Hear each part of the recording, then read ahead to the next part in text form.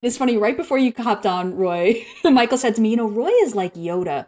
And it's true because I remember the conversations that we actually had. You were basically saying, like, search your heart. Like, what do you want? What do you want to do here? And then we're going to find the path forward. Like, I remember having a really deep conversation like that, like very early in our relationship. And I don't get that quickly. You were productivity hacking me. I had a little bit of star thing from Life Hacker too. I'm sorry, I didn't mean to interrupt you. Actually, I probably on some level did mean to interrupt you because I deflect compliments. And so that was me just deflecting that compliment. And thank you very much for saying that.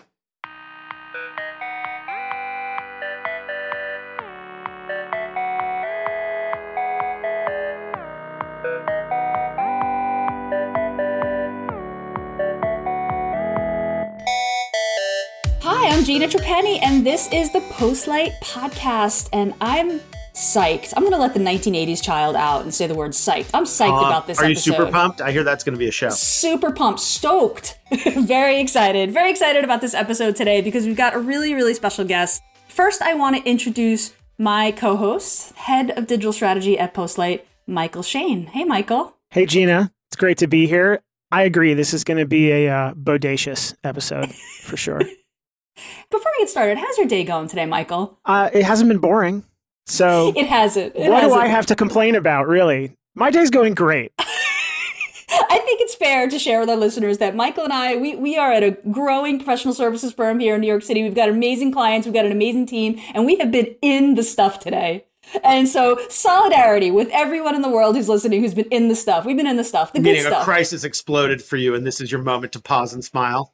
Not even just the sort of normal course of business, people stuff that comes up. You think that we were all kind of with our headphones on, quietly making software, but that's not how software works. It involves people. It's messy. It's real messy. These computer things tend to make people very emotional. Exactly. Yes. Exactly. So it's been all people that get stuff. upset when I talk about champagne problems, but we're lucky to have these problems. So we really are. It's true. Yeah. Well, I'm really super excited to introduce our special guest today, Roy Bahat from Bloomberg Beta. Hey, Roy. Hey, Roy. Hi. So glad to have you here on the show. It's funny, so Michael excited. and I both have like separate but relationships with you at like different times in our career, and where we were both like, oh, we get to talk to Roy today. Like, this is going to be awesome. Love discovering that.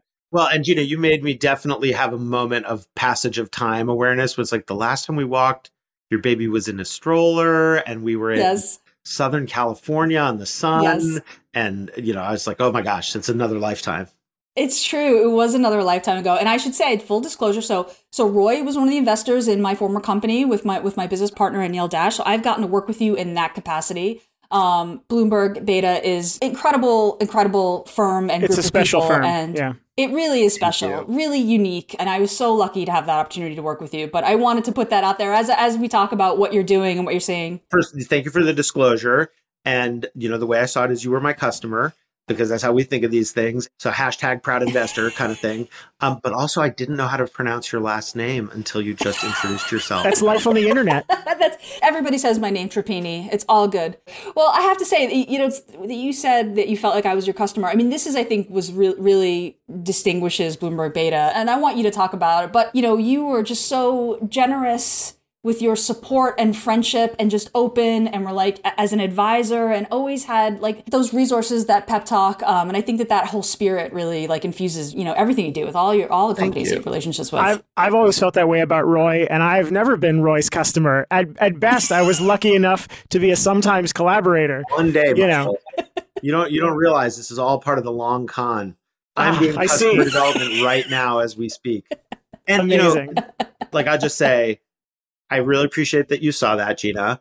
And we take very seriously that responsibility, because my way of thinking about it is I've done a lot of different kinds of things in life, not always successfully, but I worked in government and nonprofits and big companies. I started a company, investing, academia, blah, blah, blah. And I just realized that the trade I love more than any other is the trade of making new things. And I don't practice that trade directly myself, because doing it in a startup I found so emotionally grueling that I kind of think of myself as like, I'm like one of those people who works in the music industry, who tried to make it as a musician, but couldn't quite cut it, but therefore really looks up to musicians. And the way I think about it is my job is to help extraordinary founders do something extraordinary. And it always expresses through service, like trying to be useful to people, blah, blah, blah, as VCs say. But it doesn't always express as friendship. And the goal is not friendship. Right. Friendship can be a amazing byproduct of it. But my wife has this thing she says, she's like, well, is that person really your friend? Or is it like, I don't know, some other word for a business contact? And I kind of feel like people who are in a people occupation, which VC is, or salespeople, whatever, need 100 different words for friend. And so it's like, well, is that So true. whatever? And that means sometimes tough talk and real talk and all that stuff, because I don't want, as a founder myself, I resented two kinds of VC support. One was the critic. I was like, I don't need a fucking critic. Pardon my French. I don't need somebody to tell me we missed our numbers. Yeah, I know we missed our numbers. Believe me, more of my life is on the line here than yours. So thank you for your very helpful observation. And then the other kind, though, is the cheerleader who's like, yeah, man, this is so great, dude. Everything's so great. It's like, doesn't help me either. It's all nonsense. And so I'm just trying to do the thing that I wished when I were in the seat, somebody on the other end were doing. And we were blessed in the startup that I co-founded by having some magnificently helpful investors and by having some complete dopes. So I got a lot of data. At the risk of sounding like it's all rational, because it isn't. Like a lot of this, like making anything is affairs of the heart as much as anything else. But I detect often when people are trying to make things, whether it's making a piece of software or building a company or whatever, that we have learned that if we have logic, we'll be fine. And so we try to back into these decisions, so many of them through logic. Should we sell to this kind of customer or that kind of customer? And the reality in making something new is it depends on irrational levels of devotion from the person making it. And so if they convince themselves something is logical, but like their body is telling them that that's not what they should do, or then they have the worst kind of thing, which is the thing works, but then all of a sudden they're a person who just wants to make software running a company that is driven by enterprise sales. And they realize like their job is to manage a workforce whose job it is to take other people out for steak dinners. Then it doesn't work. And so like the critical data point is, where is your kind of like, where is your irrational wind from within? Because that's the source of energy that we're like holding up a sail and trying to harness. And it doesn't mean you could do whatever you want, but like it kind of has to all work together in a system. It's so true. The spreadsheet isn't going to tell you what to do, right? It's where your heart is and where the love is. How do you work with founders and recognize in leaders that just that passion and love and that belief and that ability to make it happen, even if it's, feels like the irrational path? Real talk. I don't think I'm that good at that. And I don't think it's possible to be that good at that. So you'll talk to a lot of investors about what they do. And they'll say, well, what's the number? Oh, it's the people. Well, obviously, after the fact, it's the people because they did something extraordinary. So they're extraordinary. So I have a simpler way of thinking about it, which is, do I want to work for this person? Do I believe that the next time they call me, I'll want to have the conversation? And that has served me really well. One, because I think it models what the relationship actually should be. And I learned it from my partner, James Cham, who I remember we came out of a meeting in our first year as investors. And he's like, you seem like you really like that guy, right? And I was like, yeah, I thought he was great. He's like, so like the kind of person you would hire as a CEO. I was like, exactly. He's like, wrong. If the person's successful, you want to work for them. And it's like, oh, and that just kind of like expanded my mind. And what it means is the people have some things in common, like values, like I can trust them. I like how their mind works.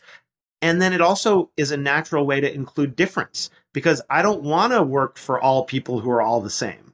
I want my day to be full of people of different backgrounds and different ways of thinking about things. And so that ends up being roughly it. But it does also mean that the vibe I get deep in my heart is like not in and of itself enough of a reason to invest. The same way that you got to be informed by the spreadsheet in what you're building. You can't just go with like, well, my heart tells me that what I need to do is build an anti-gravity beam, because it's just not possible. And so these things have to meet. And in that meeting of the kind of irrational and the rational, I think is a lot of where the magic happens. Yes. Are you looking for founders or leaders that come to the table already armed and ready to understand the spreadsheet, balance it with what's in their heart? Do you look for opportunities to mentor people through that process, seeing perhaps potential in themselves as a leader that maybe they don't even see yet? It depends. It's a bit of a timing and dosage thing in the sense that it's always gratifying to support somebody in the journey, but the very best founders don't need that much of your help. And so it's a just right kind of a thing. Like, sure, is it satisfying when I believe I'm the missing ingredient? Like we invested in Replit. And Replit, the founders tweeted that without me and Bloomberg Beta support, they wouldn't be where they are today because we took a bet before anybody else would take a bet. And whatever other support we provided. And that's been an extremely gratifying relationship. And at the same time, there are definitely people who I think like, peace out, the money was nice, you're not going to bug us. And those are less satisfying for me. I don't want those relationships, but they can be just as successful. And then one other thing that I'd say that I end up paying a lot of attention to is word choice and language. And so I'm going to pick on something, Michael, unfairly that you said, just because it's a thing that's not about you. It's about something all of us do, which is one way in which I think the working world, we were the first venture fund to focus on the future of work. And so we spent a lot of time thinking about how to improve the working world, not just for people like us who have office jobs where like we get to talk to each other through fancy microphones and call it work, but for everybody to the extent we can figure it out. And one pattern that I've noticed from the modern business world is the modern business world loves to use the language of war. Yes. And especially now. And so you said, and by the way, I do it all the time. Armed. Yeah. Shoot you an email, I would say, and you describe being armed. And I think that language has been extremely helpful in certain ways. It's motivated people. It has given stakes to the battle, quote unquote.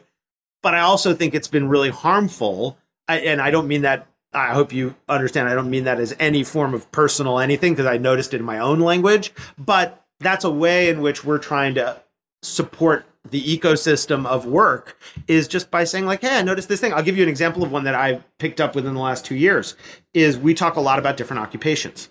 And I was in a meeting, I was a commissioner in a public setting for this California Governor's Commission on the Future of Work. And I or somebody else, it doesn't matter who, said something about low skill work versus high skilled work. And there was a woman there who runs an organization now called One Fair Wage, Saru Jairaman. And she said, I just want to stop you there for a second, because she organizes restaurant workers. And she's like, go try to be a restaurant worker for a day and then tell me it's low skill work. And so now I refer to it as low wage work or high wage work in any event. And it's one of the reasons I love doing podcasts and I love audio as a medium, is it just allows us to really explore this. What does this all mean to us? And, anyway, end of rant. Yeah. Words matter. Absolutely. And actually, I'm curious for both of you about this, because you run a workforce that includes people of many different backgrounds. You have clients who have many different backgrounds. One way I've struggled with this is weighing what words mean in one setting versus another. So I'll give you an example of one. Is we talk about pipelines a lot in investing. We talk about pipelines of talent and all kinds of pipelines. And I was presenting to this group of emerging investors, and one of them said, I work with the Native American community investing in Native American founders. And that may not have been her description of the community. But she said, but the word pipeline we can't use because it really bothers us. And I was just like, phew. And I find myself, especially like real talk as a white man in tech, thinking about, what are the words that I do and don't use? How does that create space for others? And I mean, as challenging as it is, it's way less challenging than what many, many other people have gone through for hundreds, if not thousands of years. But it's another reason, this language issue. And I'm curious, like we had a whole discussion in our team meeting of when should we or shouldn't we include pronouns in our Zoom, now that Zoom has the turn on and off pronouns feature. And I'm just curious, you run a larger organization than I run, how you handle these questions of like language around difference and who shows up in what way with what words. I mean, it's such a great question, and it's something that we're constantly thinking about and learning about. I mean, part of our job, we're a professional services firm. We work with clients, and the way that we're successful is building trust and credibility with those clients, right? And part of building trust and credibility is showing up in the room and being able to speak the language and make the client feel like we are on your team. We are with you. We are not your vendor. We're not someone you're paying. We're on your team, right? And ideally, if it's not the pandemic, we're sitting in the room with them. And that means, understanding, the lingo, putting on the jersey, and fully internalizing like the client's problems. And so, we've had this debate. Michael and I have talked about this, when the pronouns, and I don't think, and and to me, my view is always like, you want to think about the best context. You want to be in the place, like, where is this going to be meaningful? Where is this going to be confusing? Like, when culturally is this going to be, confusing, alienating versus like a signal to like, we're all kind of here on the same page together. And that's a very nuanced, I mean, those are debatable questions. We have templates that we use for decks, and it's like, do we include this by default? Do we show it in the website? Where does it rank as high as your title? I'm just curious to like probe on the details, because I often think the details are where these things happen. Yeah. This may be an innovation from after, Gina, you were a company in which we invested. We now do these monthly talks where founders talk to other founders about the tips and tricks of the trade. And we call them turpentine talks, after this Picasso quote that is, when I think I saw it first from maybe Chris Dixon or somebody like that. The quote is something like, it's the art critics who, when they get together, talk about the big ideas, form, structure, meaning. When real artists get together, we talk about, where do you buy the cheap turpentine? And and I really believe that like a lot of trades, my dad was an architect. He had a trade. And a lot of it was like, what kind of pencil did he use for what kind of drafting? Those sorts of things. And I see this with software developers too, right? Like software developers who love talking about what their IDE environment is or what keyboard they use. You really do become devoted to your tools. And so I'm curious, as you lead an organization, are there specific kinds of techniques or words that you're like, I started doing this in the last year, or I stopped doing that you think we could learn from?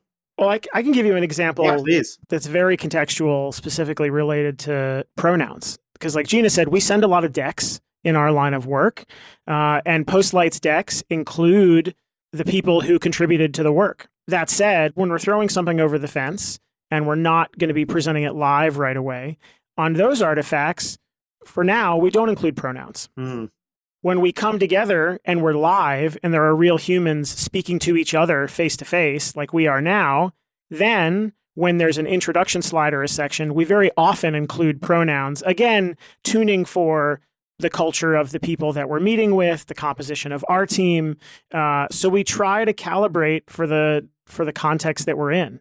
And the point that you made about pipeline, for example, is really interesting to me, because when I think about the work that we do, which I would describe as very comfortable knowledge work, we're constantly looking for efficiency and trying to be faster and quote unquote more productive. And without realizing it, we start to rely so heavily on metaphor in our language, because metaphor is a shortcut. It's a shorthand. It's a proxy. But we forget that shared shorthand among people can reflect bubbles or privilege or lack of privilege or experiences or lack of exposure to experiences. It's so easy to use metaphor when you're trying to go super fast, and it becomes very habitual, and it's important to be mindful. Well, I mean, I also just say so many of these things are greatest strength and greatest weakness is the same thing. I love metaphor. I love storytelling. I love analogies. If there was a world championship of analogies, I would try to like learn and win and try to compete in such a thing. But that power can also be sloppy and misused. So I think it's a great example of the way in which we ought to be just paying close attention. It's true. Yeah, and it's something that is much more apparent to me. For example, you noticed that I used the war metaphor. It's much more obvious to me in writing. When I'm looking at the words on the screen, I'm often working with my team on storytelling. And when you do it on screen in writing, it's clear that it's a shortcut that you're taking. And I'll often give comments in documents, this feels like a placeholder. Like, this is the right idea. You've solved it, but this is placeholder text because you were going really fast. So that's awesome.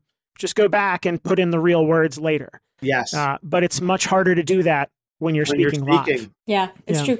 The thing that I worry about a lot, particularly in like our business, professional services business, where you're solving a problem for a client, so which necessitates allocating a team and them spending time. There's this phrase that I cringe inside: billable resources. That's a phrase that's very commonly used in our business, billable resources. But it feels it's very dehumanizing, right? It's especially gross, with the pandemic. It's gross, right? The pandemic, we're all remote and we're not as connected as we used to be. And I think it's just can be so easy to start to think about people like Lego pieces and not like human beings who have like goals and aspirations. I think actually and lives. the entire idea of calling it a human resource is that as well. Human capital. Yeah. Yes. I want to come back to something you said a couple of minutes ago, which is important, I think, for maybe we have some listeners who are not as familiar with Bloomberg Beta and may not realize that you like to be the first money in. You focus on investing in founders and companies in the earliest possible stage. Yes. Why is that? We don't want a business relationship to be merely a transaction.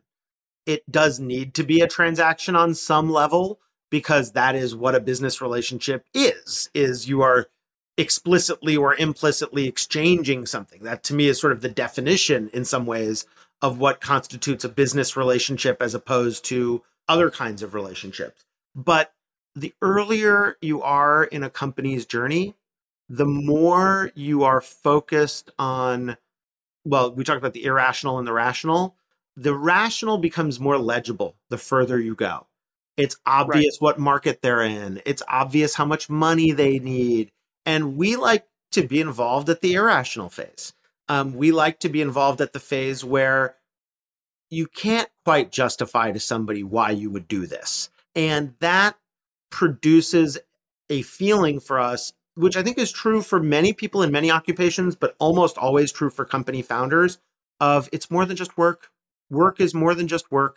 It's a thing we spend a lot of our days doing. It can be too much of a thing, right? It can be, when somebody says, back to metaphor and analogy, founders will often say like, oh, this startup is my baby.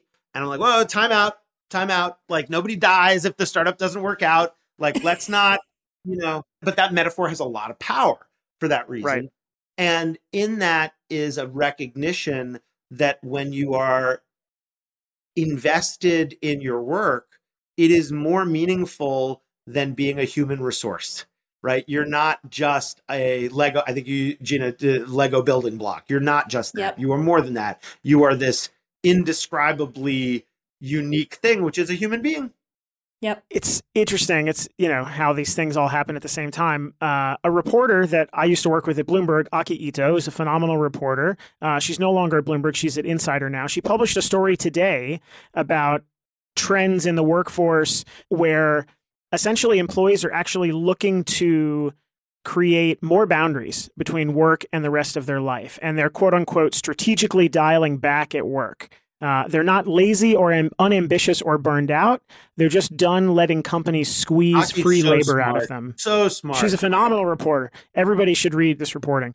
So the question is, given these trends, which are not disconnected from what you mentioned earlier, is that changing what you're seeing in founders? Can founders come to the table during the irrational phase with more balance and boundaries, or do they have to be temporarily all in? No, That's a poker metaphor. Great question. Haha. I like that.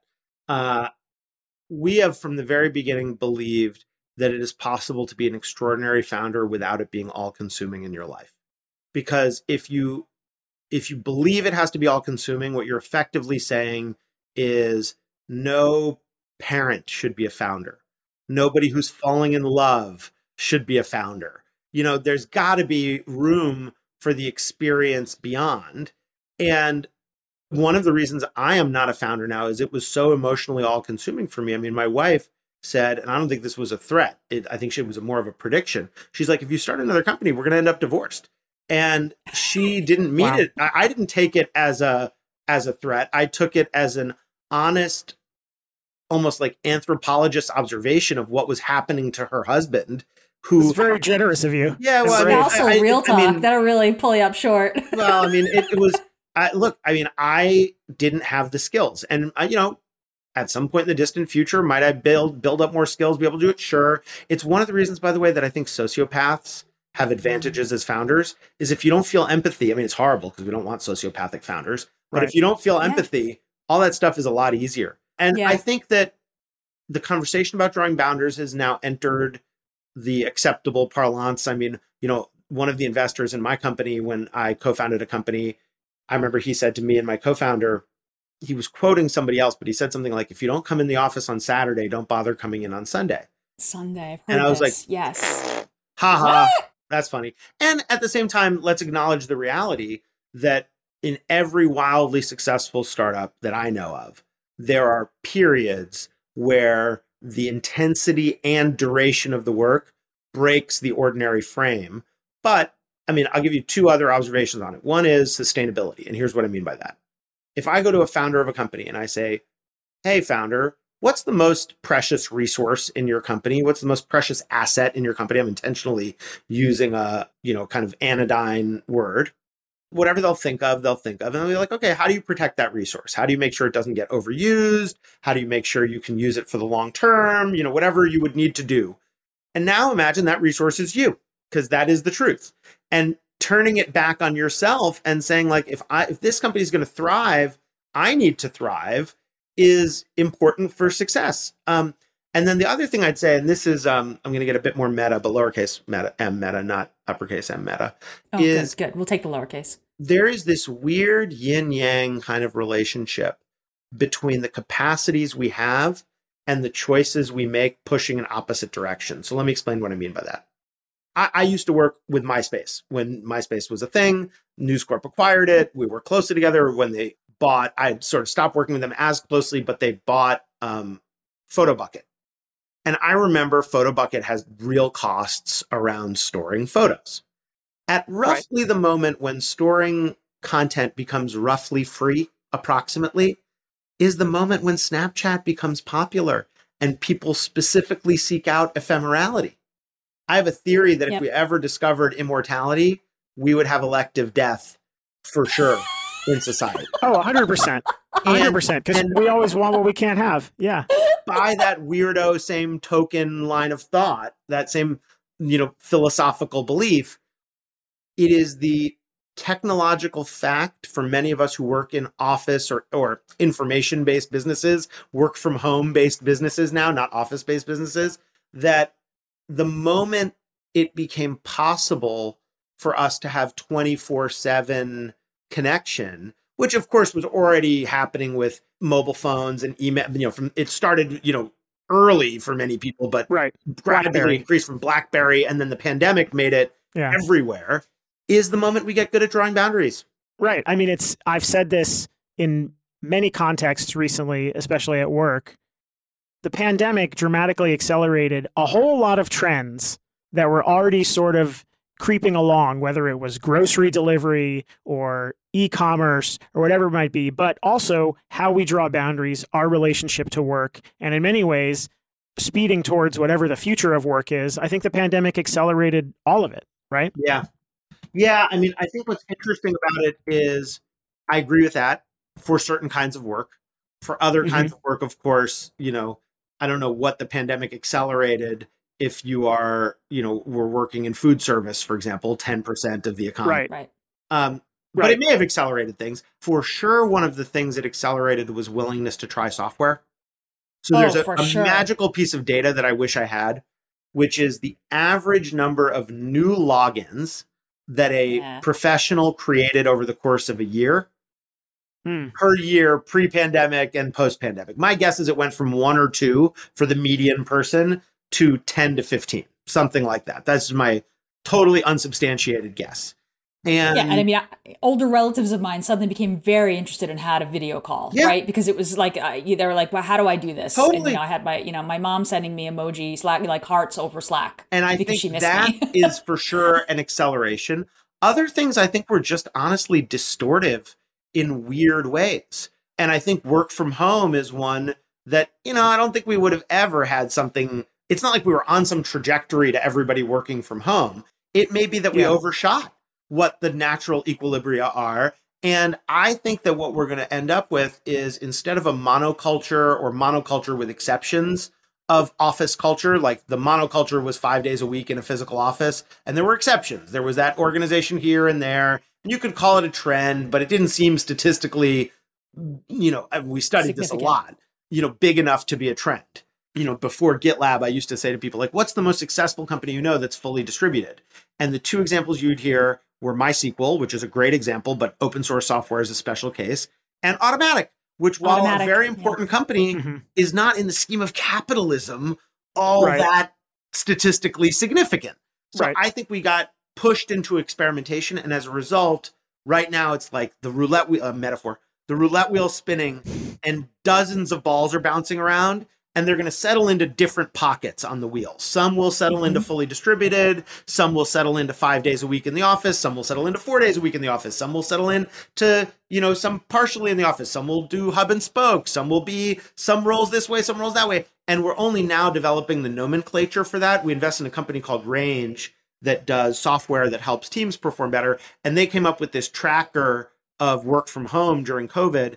And one of the cool things about the tracker was just that they had to develop names for all these different Rubik's Cube variations of what we were doing, where before we would say like in-person or distributed or hybrid, which just seems like a pretty weak, that's like having two words for weather of like wet and dry. It's like, no, I think we need a whole new schema for work. Yeah, exactly. We need a schema. That's the perfect analogy for it. Yeah. Yeah. Roy, you seem incredibly calm and centered for a person who was working in venture capital in 2022 when things are really wild. Frothy. I saw you quoted in a New York Times article, and I was like, oh, that's my man Roy. And I mean, things are the bubble and Web3 and the money and the economy and all the things that are happening. It just all feels super intense. Reverse pitching. What's going on? What's Bloomberg Beta's approach, or like what is your posture in this environment? Thank you for noticing all of that. And, the reverse pitch is when the fund pitches itself to founders, which we actually did our first public reverse pitch earlier this year, which was a lot of fun. It was a difficult and important exercise for us to go through because we thought of ourselves as people who are pitching constantly, but it's different when you're like, okay, here's my deck and I'm going to do the thing. Yeah. I feel like I go through bursts of complete overwhelm. I used to feel very confident that I could find the communities where the best founders were emerging from. Now I think there are so many more of them that it's like I don't even know which way to look. And that's good, but it's also challenging. And, look, any VC who hasn't had one or two of the best years in their life in terms of financial performance the last 1 or 2 years should quit immediately because it's been like a gale force wind behind us. And at the same time, I think calm is an attitude, not a personality trait, meaning like it's a thing you choose and work on. I remember one of my early working experiences was when I was in grad school. I was an intern for a summer at NBC News. And it was the summer when, I'm going to date myself here, but fine, when JFK Jr.'s plane crashed, which in the scheme of news is like a day of news emergency, nothing like what everybody covering Ukraine is going through now, but still a pretty big event for that summer. And my boss, who went on to be the president of ABC, a great guy, Ben Sherwood, he kind of like beckoned me over as everything's just frantic and everybody's running around. And he's like, you see the three of us who are, I forget what their titles were, senior producer or something like that on the show. You see how our heart rates barely seem to be moving? He's like, that's what we learn. And I was like, damn, that's cool. And that was really inspirational to me of trying to cultivate a sense of presence and calm. I didn't have those words for it at the time. I think I had to go a little new agey, Northern California, for that to arrive. But there is something powerful there. And at the same time, the fun thing about this line of work is A, it gets constantly reinvented. So I get to kind of keep doing things. And B, it's way easier than starting companies. It's way easier than lots of other things. And so if I'm stressed out by doing it, how could I possibly expect a founder to keep their shit together? And so part of it is we want to be a little bit of a pain sink for the pain that founders feel. That's what I always used to say. My co-founder, Julie Ehrman at Ouya, the company we co-founded, she was the pain sink. And it's like, God, if only the investors could have been part of the pain sink, it would have been a lot easier for her and for all of us. I want to repeat something that you said because I think it's that important. You said being calm is an attitude It is not a personality trait, right? Which means it's something that you can practice, you can learn. What's your practice? Everybody has their things that they like to do. What's your practice? I have been a guinea pig in my own experiment on myself in this way for a long time. My basic attitude is if it doesn't cause me lasting damage and doesn't hurt somebody I love, then if it might help, I'll try it. And so in no particular order, well, actually, that's not true. In the order they're coming to mind, I'll say sleeping 7 hours at least per night. So important. Big fan. Yeah. And I'm privileged that I have the kind of life that I get to do that. I mean, sleep is a privilege. Therapy has been extremely important for me. Medication as part of that, has been extremely important to me. Medication, medication, I don't know what the third one is, perspiration. I'm trying to get into exercise and I find it so boring. And I did one of these tests that my doctor did that apparently have some elevated level of some enzyme that breaks down dopamine. So like I can't get runner's high as easily as the typical person. So sorry. Apparently. Yeah. And it's like, well, that's my cross to bear. But, I've gotten into some things that are a little more like intellectually stimulating forms of exercise, like boxing. And then the one that has been probably the single best return on time, if you will, is I did one of these week-long group programs. It's called the Hoffman Process. It's run by a nonprofit called the Hoffman Institute. I swear to God, it's not a cult, but it's a thing that a bunch of people in tech, media had done, and I learned about from them. And then I learned lots of folks have done it. And that was just like taking a week where they like literally put your phone in a box. And it's like, now you're going to work on you. It's like, when do you ever get to do that in your life? And that was great. Never. Yeah, privilege to get to do it, to the point where I told my team, I was like, if any of you want to do it, you don't have to take vacation and the company will pay for it because it's that valuable professionally. Wow. So those are a few of mine that have been useful. Plus, getting the shit kicked out of you by people all day long every day, meaning they're not all day long every day, but like, talking to somebody and being like, oh my God, I stressed that person out, or I said something offensive by accident. I mean, it's what my coach, and actually my coach has been essential in this too, is, she calls it AFOG, another fucking opportunity for growth. And that's amazing. That is wonderful and such an exec coach thing to say. She's great. Carol Robin, she's amazing. And it's been like a decade-long relationship. And it's like every week I got another one of these opportunities for growth. I feel like I run into AFOGs every week, all the time. Multiple times a day for me at this point, for sure. And that's a sign. That's a good sign too. I mean, if you weren't running into that, you'd be bored. I'd be bored. Right. Yes, and I don't want to be bored. Right?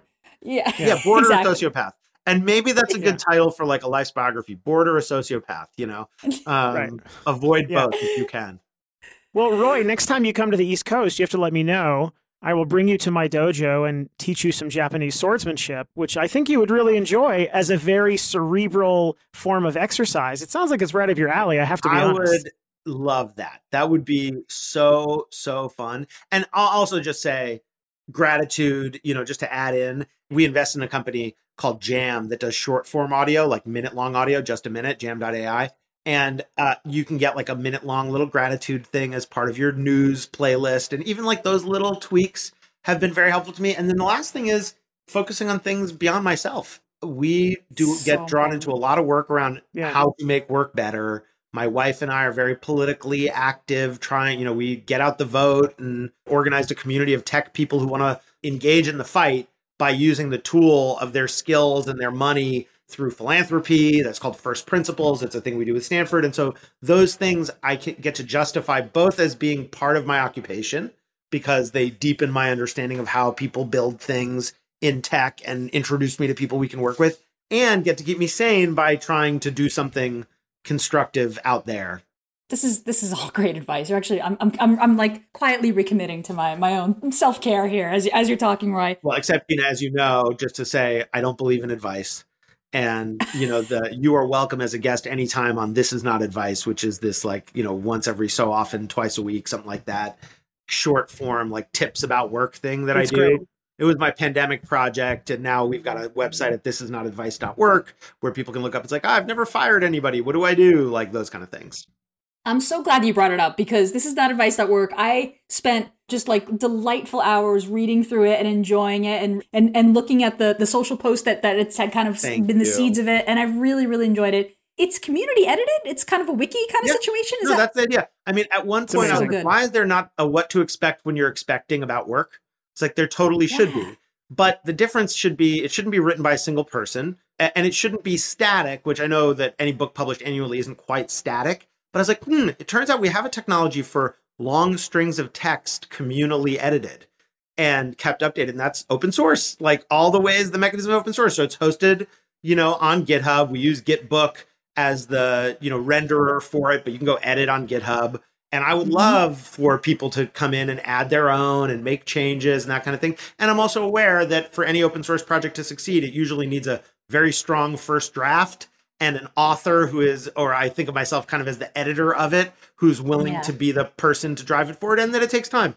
It's a great point. Yeah, I mean, it's really true. And this is so in the spirit of Bloomberg Beta, just that sharing what you've learned and what you know. I love that the first sort of menu item on thisisnotadvice.org is managing yourself, because this was the hard lesson that I had to learn as a leader, is that a huge part of the job, almost all of the job, is managing my own emotions and reactions, and like having self-awareness around my own fears and the things that I'm most afraid of in situations, because that's where the reactions come from, and the stuff that I regret later on comes from. And so I really enjoyed it. I recommend it, and we'll link this in the show notes along with some of the other companies and articles we've talked about during the episode. Roy, I've just absolutely loved catching up with you. It's been way too long, and I so appreciate you coming on the show today. Great. This was wonderful. Honestly, I could keep going and talking with both of you for hours, and I'm grateful. I think we could. Yeah, no, I'm grateful for the chance to do it. Roy, if our listeners wanted to learn more about you or Bloomberg Beta, what's the best place for them to go and check it out? Well, BloombergBeta.com is where we try to be as transparent as possible, but publishing our formerly internal operating manual. My social media poison of choice is Twitter, and I'm Roy Bahat on Twitter. And I'm grateful that you both do this podcast and built Postlight, and, here's to many more collaborations to come. Yes, thank you so much. And, thanks, Roy. Great to see you. For those of you who are listening, get in touch with Postlight. hello@postlight.com. We'd love to hear from you. We're a strategy, engineering, design firm based in New York City. Numbers are getting better. Stop by the office. We're on 5th Avenue, 17th Street. We're not there right now, but we'll be back in soon, I think, Michael, more regularly. In the meantime, new episode out every week. Thanks for listening. Bye, everybody. Talk soon. Let's get back to work.